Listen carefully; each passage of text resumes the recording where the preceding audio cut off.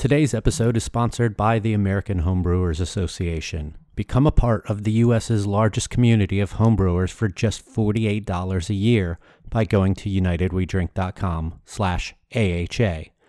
What exactly do you get with your AHA membership? How about a year-long subscription to Zymergy Magazine, the world's longest-running homebrew magazine? Exclusive deals and discounts at over 2,000 breweries, bars, and bottle shops across America. Discounts on Brewers publication books and merchandise, access to a huge library of previous HomebrewCon seminars and talks, and early access to purchasing tickets to each year's Great American Beer Festival and Savor. Sign up now by going to unitedwedrink.com/AHA and get a year's membership for just $48. And if you sign up now, you'll get a free gift. What's that gift? I'm not saying. You need to go see for yourself. It's pretty great.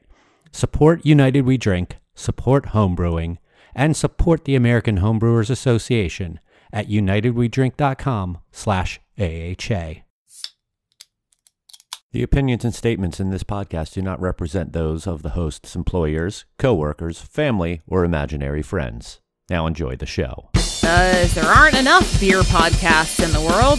Welcome to United We Drink.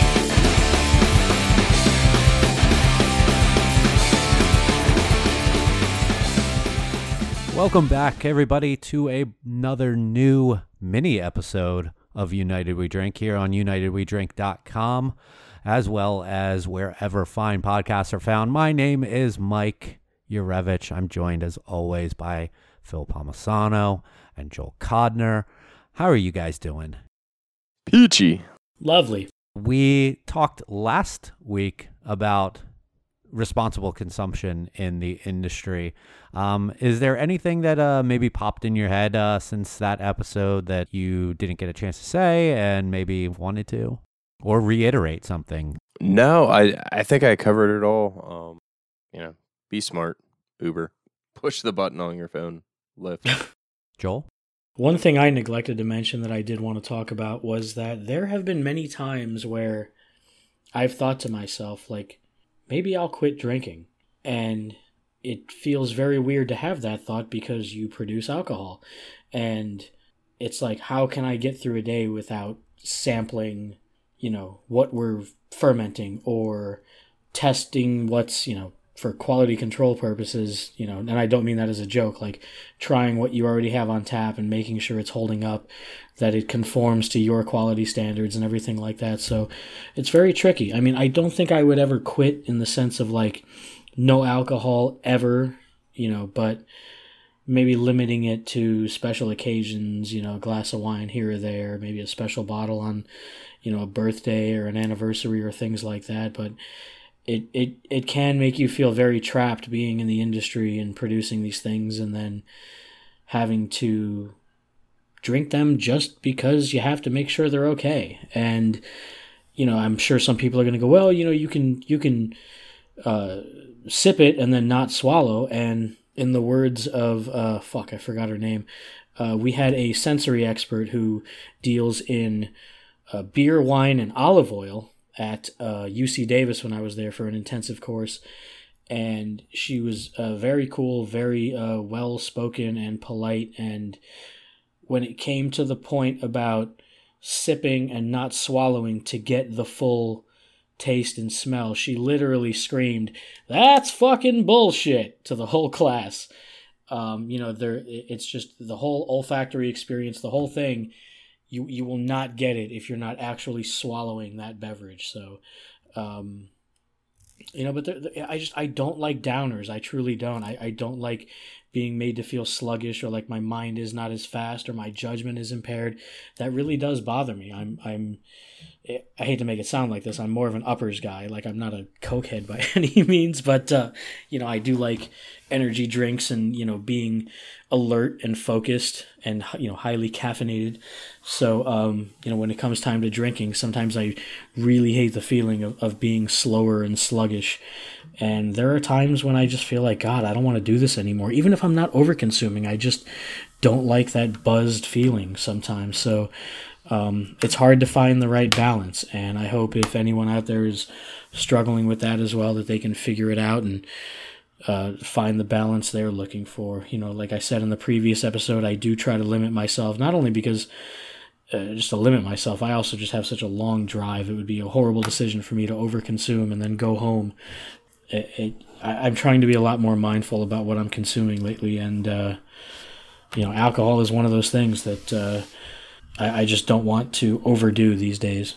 That's a great thing to think about, and I'm sure that there are plenty of people in this industry who have thought the same thing at some point. So cheers to you for that, Joel. And for both of you, I really appreciate you guys have told stories through that and through some of our more serious episodes before, that you really put yourselves out there with your honesty and these personal stories that you've told. So thank you for doing that. I think that it's very powerful and being able to express your thought on a particular subject.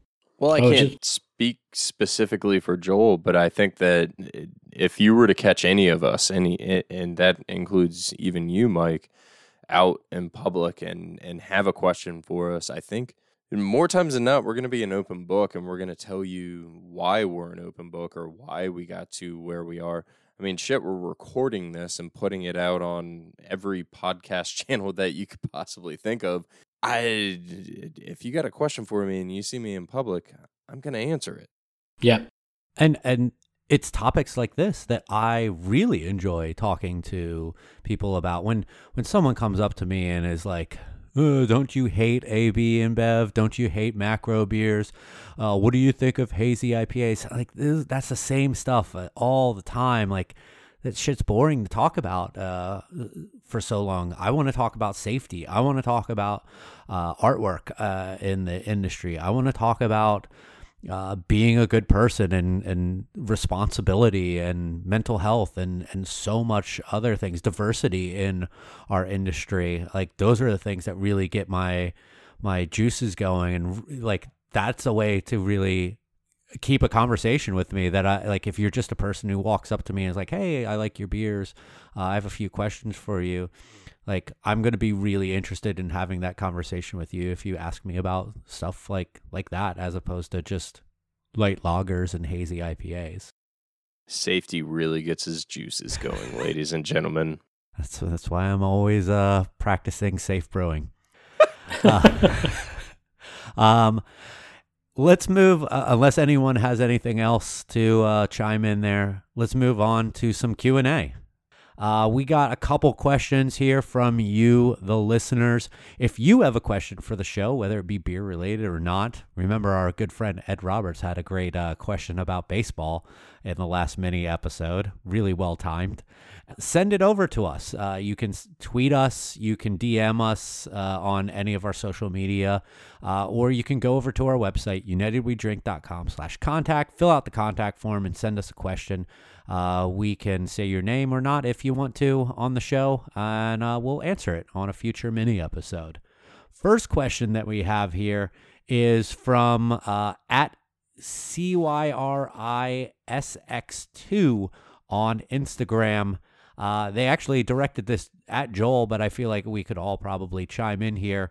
They ask, Joel, sure you don't remember me, but we met when you were in KC at Boulevardia for your last brewery. I was the only person in the Midwest representing with a Your Last Breweries t-shirt. What are your experiences with failed beers? What's one that you've been able to make a great beer with some tweaking? And what's the worst one you've ever made? So since this is directed at Joel, we'll start with Joel. First of all, I do remember you. I am sure your photo is somewhere in my social media. It's probably about 2.5 years ago. It was June 2017. I was at Boulevardia. I remember everything that day because it was such an amazing event. I mean, Boulevard puts on a festival like you wouldn't believe. Everyone is so unbelievably nice out there. I still think about that weekend all the time, and I honestly regret how horrible the beer was that we brought. But anyway, so experiences with failed beers. That is sort of vague because in what sense did it fail? Is it a beer that you brewed well and believed in and it just didn't sell well? Is it something that didn't ferment properly and you wanted to dump it down the drain? I mean, there's various ways to perceive failed beer. So, and it's tricky because right now I'm the head brewer at a brewery where I have total creative freedom and control. I can dump beer if I need to. I don't have someone hanging over me, overruling me, saying, this is fine, we can sell this. So I have total control this time, which is a big part of me being there in the first place. And I have been in situations at another brewery where we brewed something and it did not turn out the way we were hoping, or the experiment we were going for, or the little adjustments we wanted to make really didn't lend toward it being a better beer or something that we thought would sell well or something that we would be proud of. And then, you get overruled by someone saying, oh, that's fine, we can sell it. So, that's very upsetting. That could be demoralizing. It hurts when you work so hard on something and it doesn't work out and someone still wants to sell it and sees dollar signs in it. And then there's, failed beers in the sense of like, oh, you thought, maybe you'd experiment and, put this little ingredient in there or this treatment or something, and people just didn't really get it. First of all, I would never put out any beer that I didn't fully support. And if I felt like it was good and then not tasting so great later on, I would definitely take it off. Fortunately, I have that freedom and control right now, and I stand by that. A beer that I've been able to make great with some tweaking. I don't necessarily know I've been in that sort of situation. I used to have to brew core brands all the time, probably up to 4, 5, 6 core brands at one brewery. And there was lots of tweaking going on, a lot of playing with hops, a lot of playing with yeast strains. And initially, a lot of times things would take a turn for the worse. And it's important to course correct and make sure that you get the beer back to the way you want it. I don't really know if I have an example of something that was made great with tweaking. And I'm constantly tweaking, the couple of little core things that I do at my current brewery, just because, not that there's anything wrong with the way it is now, but there's always room for improvement. A lot of times it's really playing with the water. I tend not to change yeast strains too much. A lot of times it's just a matter of, making sure you're adjusting for hop alphas and, different base malt, like you get your base malt and you run an analysis to make sure that, all your parameters are the same. So I wouldn't say I've made anything great with tweaking. I would just say that it's more about consistency and making sure all of your parameters are right where you want them. The worst one I've ever made, wow, that is... I don't want to name beers or breweries, but I will say that there were a couple of beers. One was an Oktoberfest that was not given the proper time to lager and was rushed out due to seasonal creep and distribution. And then I had people from all over the state messaging me like, dude, what the fuck is with this beer? And I said, I made that beer. I'm ultimately responsible for it, and I take 100% ownership in the way it is right now. But I was overruled by higher up saying this beer had to go out now, and it was not something I was proud of. It's not something I ever hope to repeat again. But that's just something you kind of have to deal with when you're on the ground floor and don't have final say over things. So there's that, and like a couple little other things, when a boss will tell you to come in and tweak this or tweak that with no real sense or logic behind it. It's just experimenting for experimentation's sake, knowing it's going to have to go into distribution, and this is a beer people are used to and rely on and expect consistency from, and all of a sudden you're going to throw a monkey wrench in and change it up. So, there's things like that I don't like, that I really regret and unfortunately couldn't do much about. But fortunately, I'm not stuck with those sort of things right now, and I can control quality a bit better. Being a non-distributing brew pub. So I'm certainly not proud of certain things that have gone sideways and I had to put out, but fortunately now Mike and I are putting together some really great beers that we're super proud of. Some of the there are some things we feel like are the best we've ever made, period. And we're really proud of that, and we hope to keep it going. One thing that I certainly love about working with you is those things that you said, is being able to make the judgment call on this isn't good, or this just is something that isn't good anymore. We dumped 4 barrels of a beer a couple weeks ago because it was no longer acceptable to us. It was fine, but it aged and it wasn't selling, and we put it down the drain rather than into people's mouths, and it have no representation on what Joel originally had planned for that beer. I've had probably just about the same experiences with Joel as far as failed beers, because we've worked together for so long at a few different places. What's a great beer that was able to make through tweaking? I don't think that tweaking of a bad beer has ever resulted in a good beer that I have been a part of.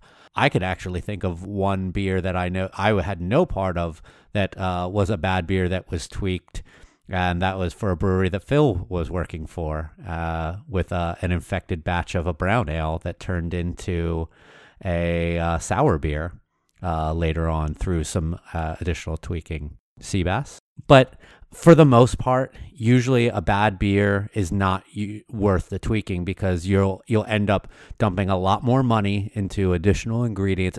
Maybe, you know what, from a homebrew perspective, you can probably do something there. But from a production standpoint, you're going to just end up dumping a lot more money into a beer to try to save it, rectify it. That's going to up the price of said beer, or you're going to have to lower the price and take a loss on it. You might as well just cut your losses where you're at and dump them. So as far as tweaking, I think that 99% of the time, there's no good way to tweak a beer and make it great. What's the worst that I've ever been a part of? Any time that we've ever released a beer that has diacetyl in it and know that there's diacetyl, not that it has popped up later on. We diacetyl tested tons of beers. I'm super sensitive to diacetyl, and I was always the go-to for like diacetyl testing. What's this? And if I said no to it and it was passed anyway, yeah, I work there. It's partially on me, but I said no, and then it goes into package. And it's a diacetyl bomb later on someone's draft or in cans. Those are probably the ones that I would always look to. Phil, any experiences homebrewing, or because I know you're the one who out of all of us has homebrewed the most. Any issues with that professionally or on homebrew? Yeah. So on the production side, on a regular basis, This topic really is easy for me to answer. I've never produced a beer production-wise, with the exception of like maybe one, which was a collaboration with my entire department for a 5-year collection. On the homebrew side, though, I've been pretty lucky for the most part to not have too many bad beers. And I'm sure there's a handful of listeners out there that remember the one time I tried to do a Festina Pesh clone and completely destroyed, I believe it was a good buddy of mine, John Lynn's outside refrigerator, because it was just overly infected. I nicknamed it my divorce beer because I decided I was going to ferment the beer outside in Florida. Oh, that's that temperature one. controlled. Yeah, it smelled like rotting flesh. God only knows what was wrong with it. I wasn't trained enough to try and figure it out. It was just bad. The bug ran wild, and the beer itself wasn't good. As for adding things, as a homebrewer, I love going to my local farmer's market and experimenting and finding new things. Dried fruits, teas, fresh fruits, all, sort of milling into not necessarily covering up imperfections, but covering up maybe inexperience on the brewing side. I'm not the most technical brewer. I haven't brewed a batch of beer in quite some time, but when I was brewing, I knew I had some shortcomings and I could utilize some flavors, coffee, vanilla extracts, things of that nature, vanilla beans to sort of cover it up and experiment otherwise. So yeah, I think errors are bound to happen even on a production side. Hopefully you have a trained staff to catch them, or you're not getting pressure from above to necessarily release something that has a glaring flaw to it. Good answers there, everyone. Our last question for this mini episode is from friend of the show and also sponsor of the show, Lance White, who owns FRW Studios, a sponsor of the show. He asks us, it's that time of year when breweries are offering up their club memberships. With all the competition, it's hard to decide who to pick. Do you think limited releases and a small discount is enough to keep membership retention, or is it time for something else? Phil, we'll start with you. I think it depends. I still have a membership and a discount, which I don't use in a tasting room, and limited release beers are worthwhile to me. And I think that this is all based off of your needs. I have seen some really cool things like, hey, we're going to do a members only party. That was something at a previous employer of mine I was very happy to sort of spearhead. You get a cool t-shirt, you get a keychain or something to add perceived value, and using air quotes there. At the end of the day, you're joining the club more than likely because of the limited release beers. So as long as you can justify the price for the limited release beers, honestly, everything else is icing on the cake, in my opinion. I think it's tough, man. You know, there are so many goddamn breweries right now. I mean, there's another one within walking distance of us, and although we're friends, you know, that is our direct competition. And, you know, it's like, it's always about, like, what can you provide or what experience can you offer that will keep people in your tasting room rather than going down the street. And I think, you know, a mug club would maybe make sense for places that are a little bit busier and have more regulars rather than that sort of off the beaten path industrial area brewery that you may not get to very often. I mean, like Phil said, it really depends on what you're looking for. Do you want that exclusive shirt or that limited release bottle, or are you just such a regular at this one particular brewery that's right across from where you live? You know, do you just want that discount because you know you're going to be there every day for pints? You know, it's tricky. I think having a members only party is really cool. You know, having some exclusivity, you know, really entices people, but it's really all about what you're offering and what you can do different than the next guy. And I see a lot of breweries offering these mug clubs and things. I don't know many people that are members. I don't know. We've toyed with the idea of having one at our place. We really never came up with anything concrete and haven't started one yet, but we are downtown and have a lot of foot traffic and a lot of regulars that we see every day who might be interested in something like that. I really don't know. It's something that needs to be, you know, given a lot of thought. You know, we had one at our previous brewery. I think it worked well in some respects, not so well in others. You know, sometimes the members only party might be a little poorly executed, or people aren't necessarily feeling the value of their membership dollars. So I don't know. It's really tough to find a balance of something that, you know, all these people, because some breweries, you know, it seems like they're just looking for a cash grab. I mean, you've got breweries that haven't even opened up yet, but there's all this hype behind them. So they're going to throw out a mug club and you're going to pay, you know, $300, $400, $500. The brewery hasn't even opened yet. You've never been in the tasting room, but because, you know, they were the hottest home brewer around, you know, people think, oh, yeah, it's going to be awesome. And who knows? I mean, it might turn into a total shit show. So I don't know.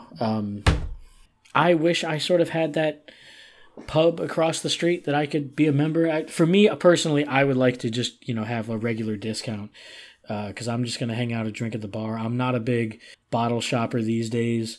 This 6-pack of Celebration that I'm still working on that I mentioned last week I had picked up is probably the first craft beer I've bought in a long time. So, you know, like Phil said, it really depends on the individual's needs and wants. All great points. I'll add one thing else in there is if you have a mug club or a bottle club or something like that, poll your current members. When I was up in PA working at Moss Mill, we polled our members at the end of each year and asked them what are the things that they like the most, the things they dislike the most. Are there things that they felt were worthy of the price?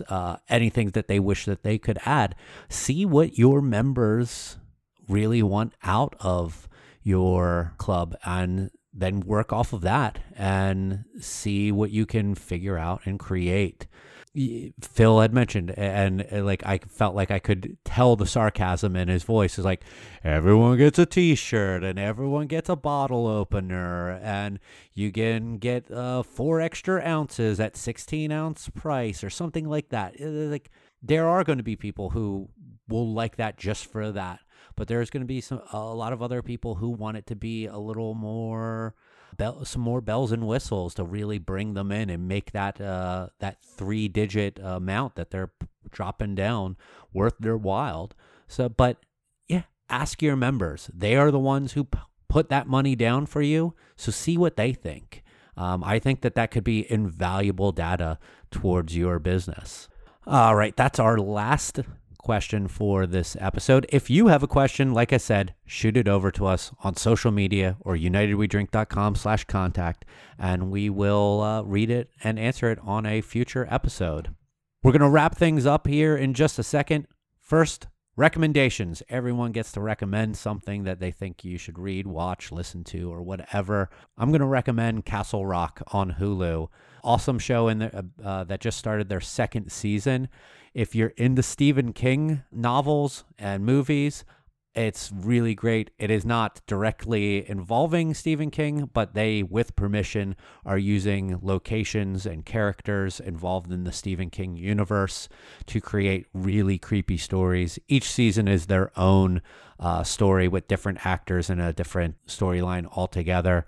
Season 2 has just started, and I think is 4 or 5 episodes in right now, and it's really good so far. So if you want a little creepiness in your life post Halloween, Castle Rock.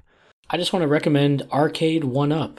I've talked about this before on the show. I've got a few of these 3/4 size arcade machines now. I'm really enjoying them. It's funny how, my kids are 9 and 12, and they'll barely touch the Nintendo Switch I got them, but you've got this big arcade cabinet right in front of them, and they just love smashing buttons and moving joysticks, and the support has been really great. Like, I got the 4-player Ninja Turtles arcade, which I have been waiting like fucking 30 years to have in my own house, and it's cool to have it for so cheap and so easily accessible.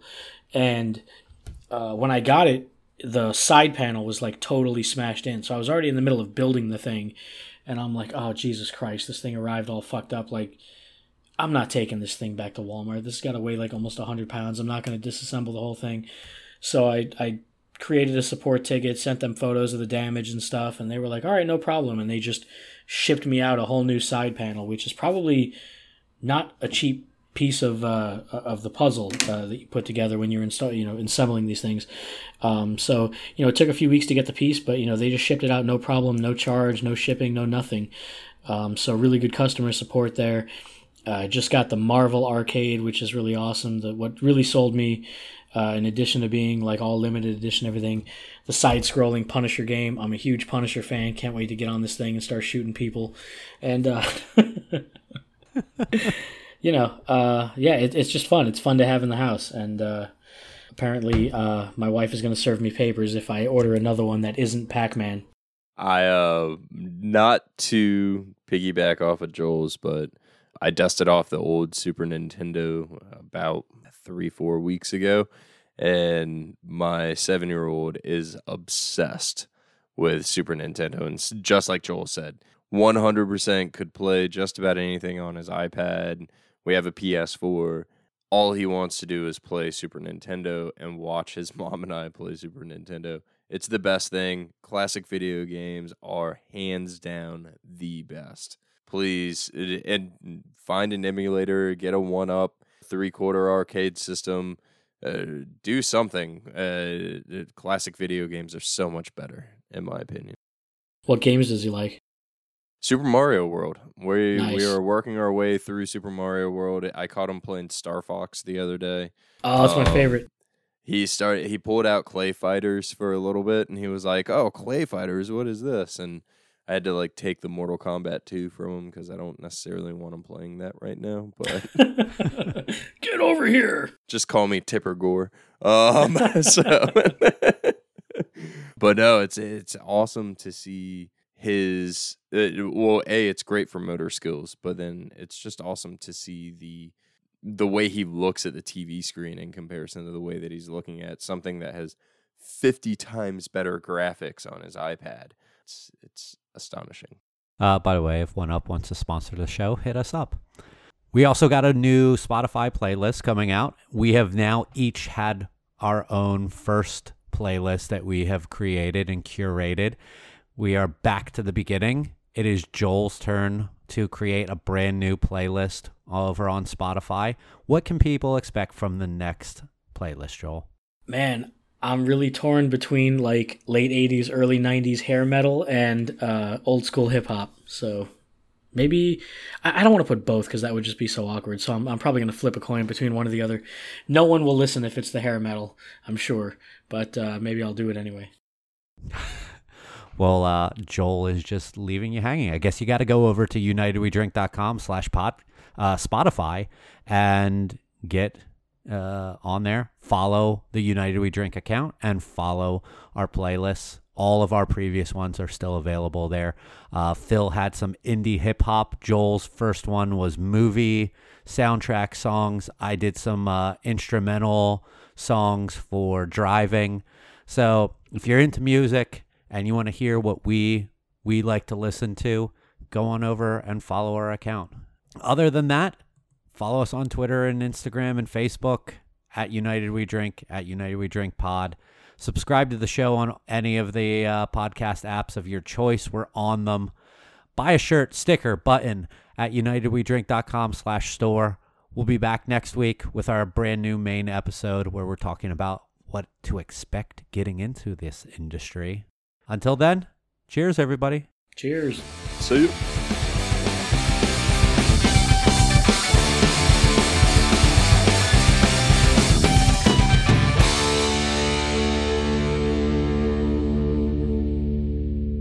Ever wonder what it sounds like to record Joel?